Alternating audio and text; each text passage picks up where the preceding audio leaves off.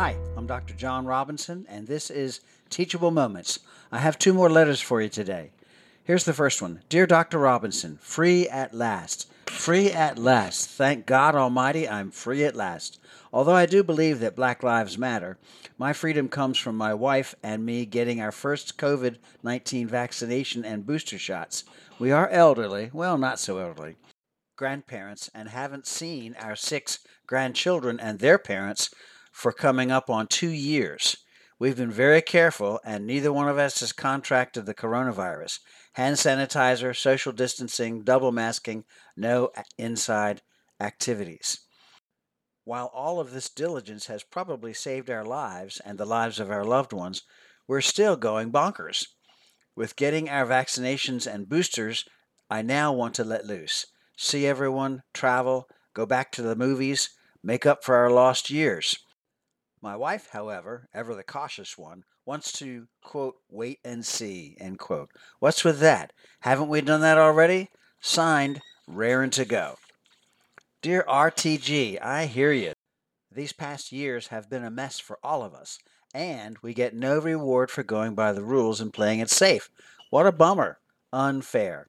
And yet, you know that your wife is right. While the numbers are on the downside, most any event has the potential for being a super spreader. Multiple coronavirus variants are out there, and another surge lingers. Letting loose too early or without safeguards just because you're building immunity with the vaccine could come back to bite you. At your ages, you want to make the most of all the time you have left. Here are some thoughts. First, keep steady with all of your safeguards. If you want to visit others, make sure that all involved have already been vaccinated. Keep on with your hand sanitizer, social distancing, elbow bumps, and double masking. Second, watch the numbers. Follow the advice of the experts. I know that be patient is cliche, but you don't want tragedy to happen to you or your loved ones. Third, as the numbers keep improving, talk together about planning trips that have been put off, friends that you haven't had over, entertainment and dining out that you have foregone during the pandemic. Planning always evokes hopefulness, and hopefulness lifts the spirit. Continue to be cautious and look forward to not now, but soon. Blessings, Dr. John. Here's another letter. Dear Dr. Robinson, my 8-year-old son Mason has been best friends with Joey forever. They are always at each other's house, playing, horsing around, just having fun. They are in the same grade at school. We just about adopted Joey, and Joey's parents have adopted our Mason. Recently, Joey's mom told me that he has contracted multisystem inflammatory syndrome in children. That's MIS-C. This is freaking my husband and me out, especially in that Joey's parents are our best friends as well. They just took him to the hospital, and we don't know how long his treatment will be, or even if he will survive. Poor baby. He's only 8 years old. So, Mason knows his father and I are upset about all of this. He's laying low, but also trying to be helpful. Of course, he has no concept of how deadly this MIS-C can be. He just wants to be with Joey and make him better.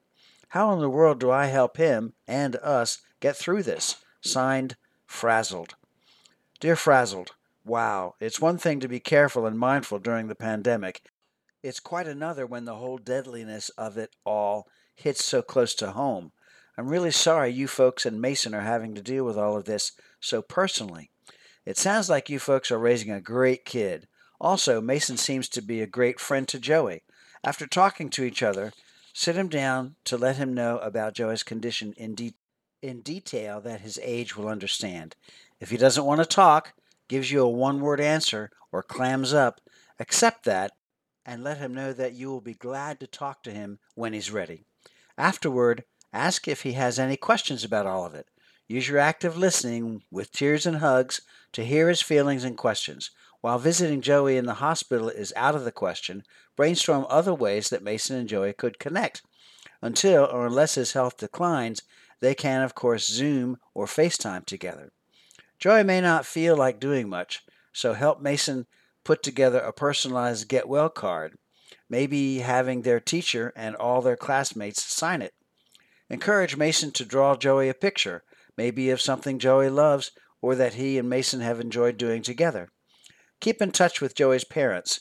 spearhead a round of casseroles or other meals so that they can keep their focus on Joey and his recovery. Lots of FaceTime and Zooming all around. All of you will stay in my thoughts and prayers. Be safe and use all of the mitigations. Blessings, Dr. John. If these letters stir questions of your own, contact me through my website at www.thereformykids.com or email me at johnrobinson00@bellsouth.net. I'm Dr. Jonathan C. Robinson, licensed clinical psychologist and Christian author of Teachable Moments, Building Blocks of Christian Parenting, and this has been Teachable Moments. Teachable Moments, Building Blocks of Christian Parenting is available online at amazonbooks.com and in local and national bookstores. More on Dr. Robinson at tmcpinc.com.